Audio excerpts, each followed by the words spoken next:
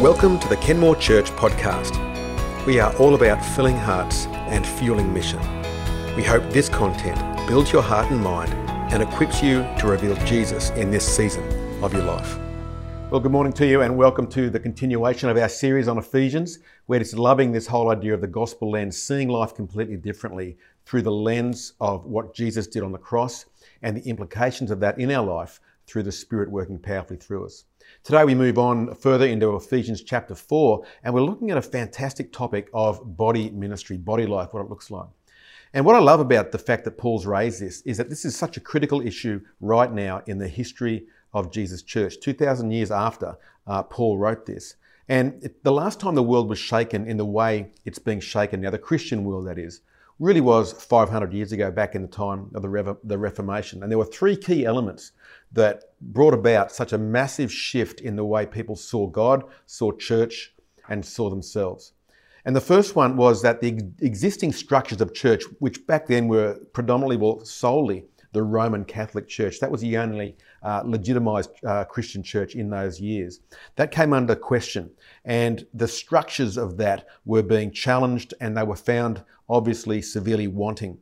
And so Luther really instigated a process where people began to find new ways of actually being the church that replaced the idea of going to church. The Catholic system very much was you go to the building and that was church. The church structure itself replaced the idea that God's people were the church. And that word church they used in Reformation times was a German word, Kirche, which meant the building or basilica. And so Luther brought about a huge shift in the way people saw what is body ministry. The unquestioning loyalties that they had to the way that they were doing Christian life were broken in that moment for so many. The second was a breakthrough in communication that came about at the same time.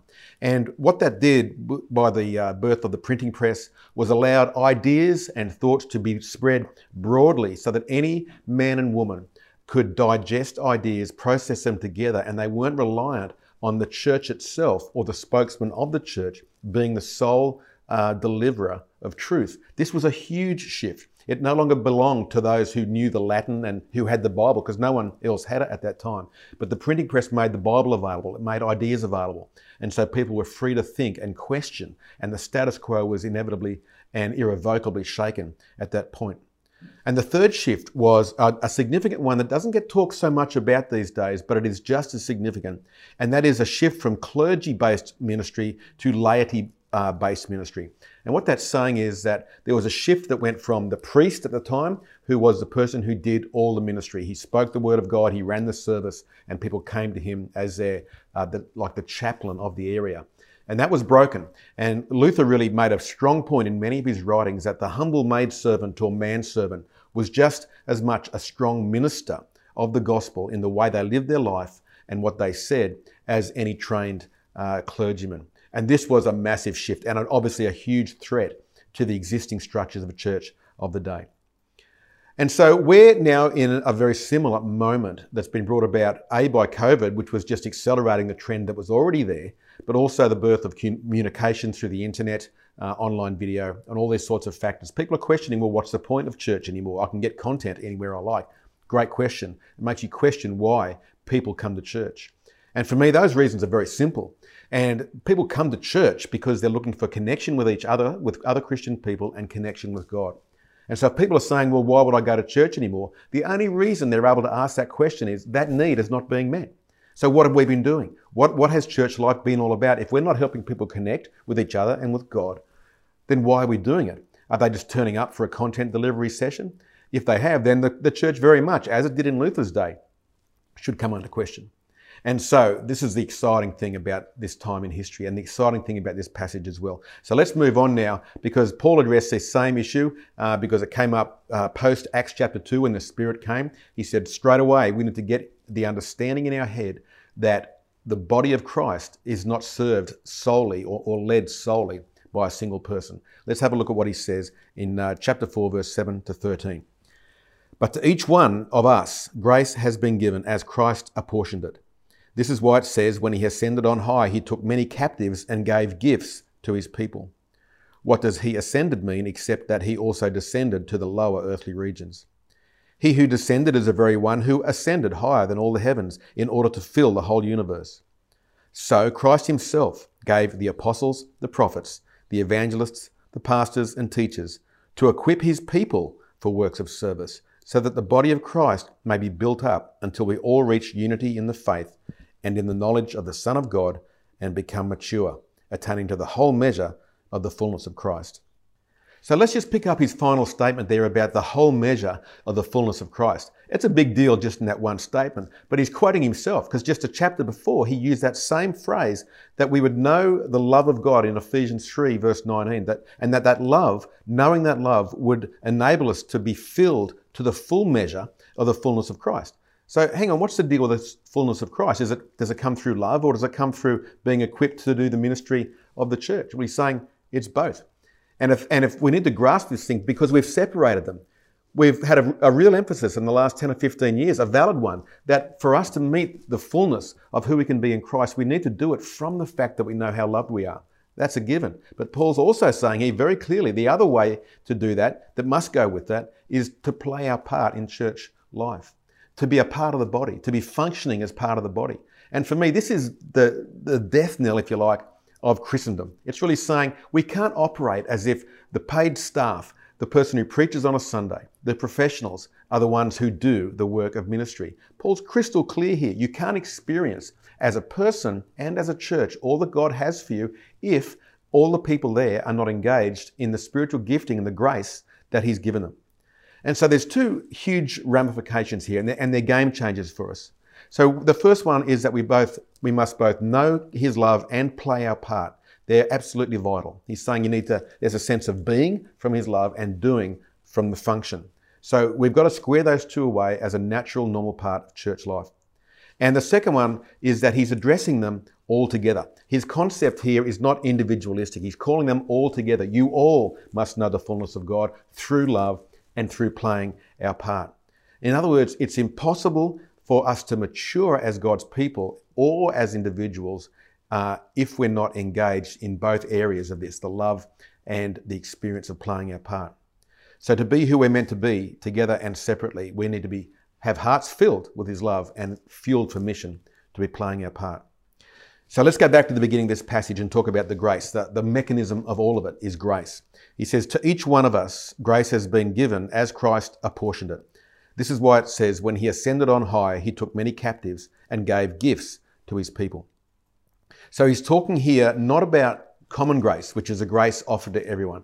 Paul's talking about grace, specific grace that he's given to each of us. This is the only separate part of it. It's been given to all, but it's been given to you. There's separate facets of grace. Like a diamond has different facets to it. He's given you grace to play your part in church life. So each one of us has that. Paul talks about the spiritual gifts as grace gifts. We've translated that to say they are spiritual gifts, but they're gifts of God's empowering presence coming into our life. And focusing on the detail of what those gifts are is the habit that we have in modern life, and that can be helpful and unhelpful. I'm talking there about looking at all the lists in Scripture, and there's a few of them. There's 1 Corinthians 12, 4 to 11, there's 11 gifts of the Spirit listed there. Romans 12, there's 7 listed there. 1 Peter 4, 10, there's 2 listed there. And Ephesians 4 that we've just read, there's 5 listed there. And people tend to separate those 5 because they talk about them as being governmental sort of leadership gifts and so on. The trouble with lists in our day is that we tend to look for labels on ourselves and each other. We want to do a personality profile or some spiritual gifts survey, which can be very helpful, but they can also be very limiting because none of these lists that Paul has given there are meant to be exhaustive. They're demonstrative of what it looks like when the grace of God comes to meet the need of the moment, of the context of that time through his people. It says it can look like this and this and this, or like this and so on. And so what that can do to us is, in the West, is that we can actually find a way to inoculate ourselves from using the gift because we just know so much about them.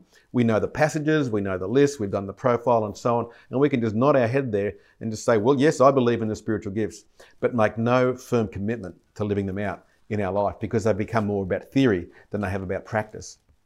And so Paul's greater point here in all of his conversations about grace gifts is that grace meets the need of the moment in the context that we're in. But there are gifts, there are facets to his grace that aren't listed in Scripture as definitively as Paul says.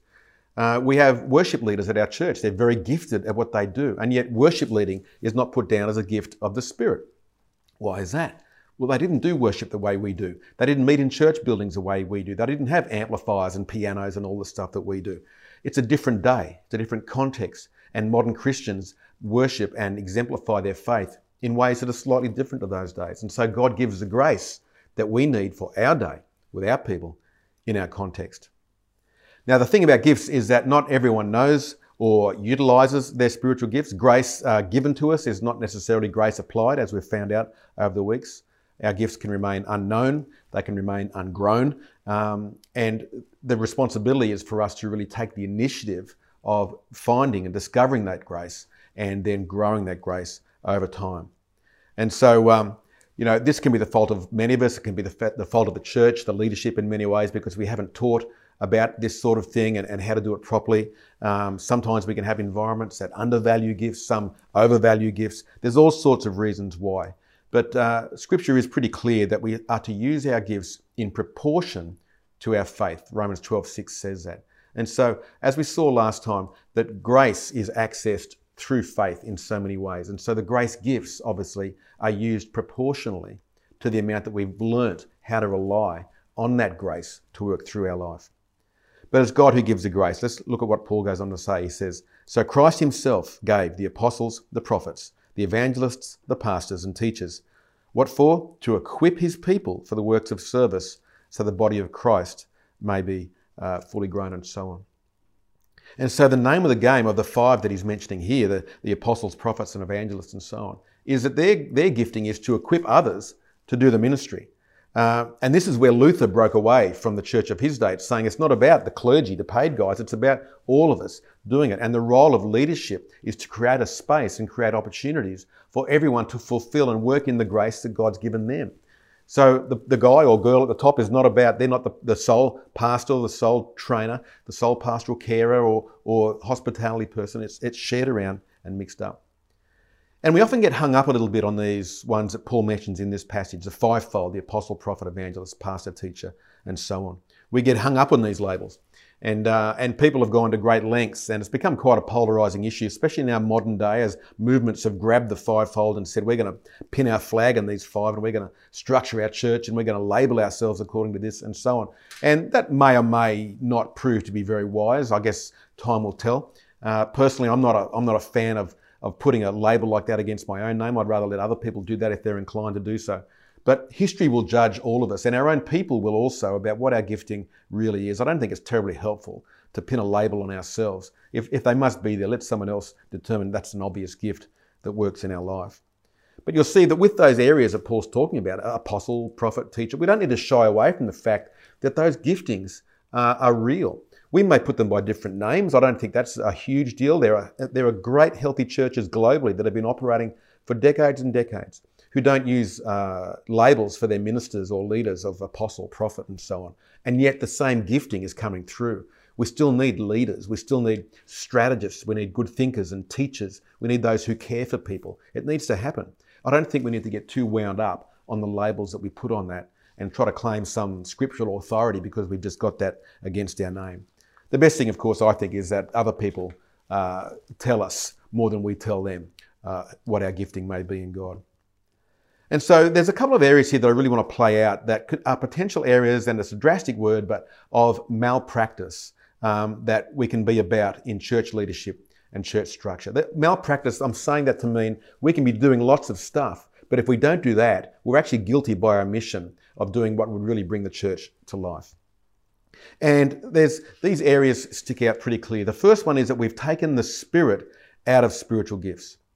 We've turned spiritual gifts into an assessment tool. We've turned them into a label. We've turned them into a reason why we can do this ministry, but not that ministry, and so on. And we need to bring the Spirit back into it. You can tell when something is a spiritual gift, when it's a grace gift, because you can't do it. There's something happening in you that's beyond what natural ability would be able to do. There's fruit that's being born that's not human fruit. And you step back after you've just seen God use you and go, there is no way known I could ever have done that on my own. It doesn't matter what my personality profile is or how much energy I've got. God just did that, and he did that through me. That's when you know it's a spiritual gift. and everyone else will notice that as well. And it's God who gets the glory, not human beings. See, we're a supernatural community. If the best that we can offer is what we do in our own strength, that's not good enough. It's not going to cut it these days. We need to be working from the grace of God. So the first area of potential malpractice, I think, is that we've taken the spirit out of spiritual gifts and we've made it okay. I don't know how we've done that. I don't know how as leadership we've gotten by for all these years talking about spiritual gifts, but not encouraging spiritual gifts in a safe way to be activated in the church. The second one is that we don't create opportunities and challenge for everybody in the church to play their part. I remember sitting down once with a guy who was the executive leader of a church at about 20,000 people. It was a massive church. It was a real poster child of successful church of the day. And he was really burdened by the idea that their ministries were full and they didn't need any more volunteers, but he saw the spiritual health of their congregation begin to sink. And his own words were, "I am guilty of malpractice if I don't create opportunities for everyone to play their part in our church." And it hit me as deeply as it hit him. And I resolved at that point that one of the major goals of church life is to create a space, not only where God can meet people, but people can serve God and serve each other through the grace that he gives us. And sometimes the learning in our life, the capacities that he grows, can only grow through actually doing something. There's only so much you can learn before you've just got to go out and stretch yourself, add to your own capacity by having a go. All right, so how do we do this? This isn't a message on the spiritual gifts. This is a message on what Paul's talking about, which is how everyone gets involved in doing that in church life. It's on the fullness of church life in us. And so the gifts of the Spirit are uniquely distinctive of being in the body of Christ. And I just want to labour this point just for a moment. These are spiritual gifts that play their part in the body of Christ. There's been a growing movement that has a lot of validity to it that talks about our role as Christians in the world, that we climb the various mountains in life and we play our part as Christians in that space.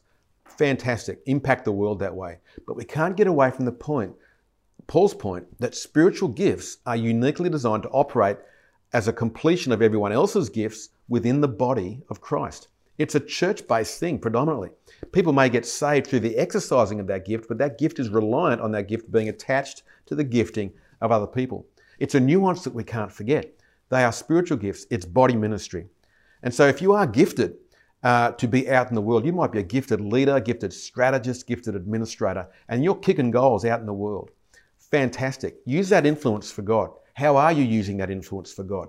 Don't make the excuse that, well, that's where God sent me, but you're not using it intentionally for the glory of God or the building of his kingdom. We need to get harder on ourselves about this and not invest our lives in everything that is opposite to building the kingdom of God. We've only got so many hours in our day and our week. And if our gifting actually prohibits us from, our work of that in the world prohibits us from using it in the church, I think that we can question it. We can question the weight to which we're using it, even out in the world, which we all want to see saved. We just need to ask the clear questions on that in our life. All right, 3 points to understanding how to work with this, how to discover calling, how to understand where you fit. The first one is to put the horse before the cart. What I'm meaning there is we need to put the drivers in our life. We need to put the things, the context in which we're in and the things that fuel us before we put the definition of who I think that I am. Okay, so because what we normally do is we ask God, what's my gift? What's my profile? How do you define me? What box am I in so I know where I can plug myself? And then we say, well, where am I now going to fit that description of who I am? So we're putting the cart before the horse in that sense. We're trying to define ourselves rather than look for the need, because grace gifts meet the need. So we've got to put that first. So we put the horse first. We let the drivers of our life, the inner compelling that is building in us, because spiritual gifting will come from within. We need to let those motivations of the Spirit allow them to find their head in the context in which he's given us. And so we're compelled by his love, and we're compelled by his love to fit within our tribe and meet a need that's apparent there. So we put the horse before the cart, and then secondly, we discover that my calling is actually a journey. We need to understand that we discern what our gifts are over time. He will seldom tell you in advance a definitive calling or description of spiritual gifts before you've had a chance to outwork this in your lives. So spiritual gifts develop from very, very small beginnings. Billy Graham didn't start preaching to tens of thousands of people. He started by preaching to himself. then his parents, then a small group. It took him years to get to the point where someone would even listen to him. He had the gift, he had to exercise it, as we all do. And he discovered it through that exercising. And sometimes the gifts begin where we least expect it. You'll be just setting yourself to be about what God has for you to do in the context that you are. And suddenly you find that this person from within that God's been building, when it's in that context, adds flavour and adds grace to that context. So the forming that God's given you finds itself in the function. So you can change the function, you can change the place and the context, but the same you will now begin to keep pouring out in there. So we put the horse before the cart. We discover our calling through the journey of working that out. And then we put the should and the could before the call. Let me explain. There's 3 tiers to calling. There's what should be done. So we will limit ourselves to doing what the moral and revealed will of God says. All these things in my life should be done by somebody. We commit to that first. Then we look at our own profile and say, here's what could be done by someone like me. So we narrow the scope down over time. But if we don't know what that is, we start by just doing what should be done. So there's should, and then there's what could be done. And finally, that narrow area where we can say, this is actually my calling in life. We don't start by trying to define the calling, because that only becomes apparent as we commit to what should be done. We do it in a way that could be done by us. And it's within that context, normally, that God calls us definitively to what is us for us to do over time. And so we put the should and the could before the call.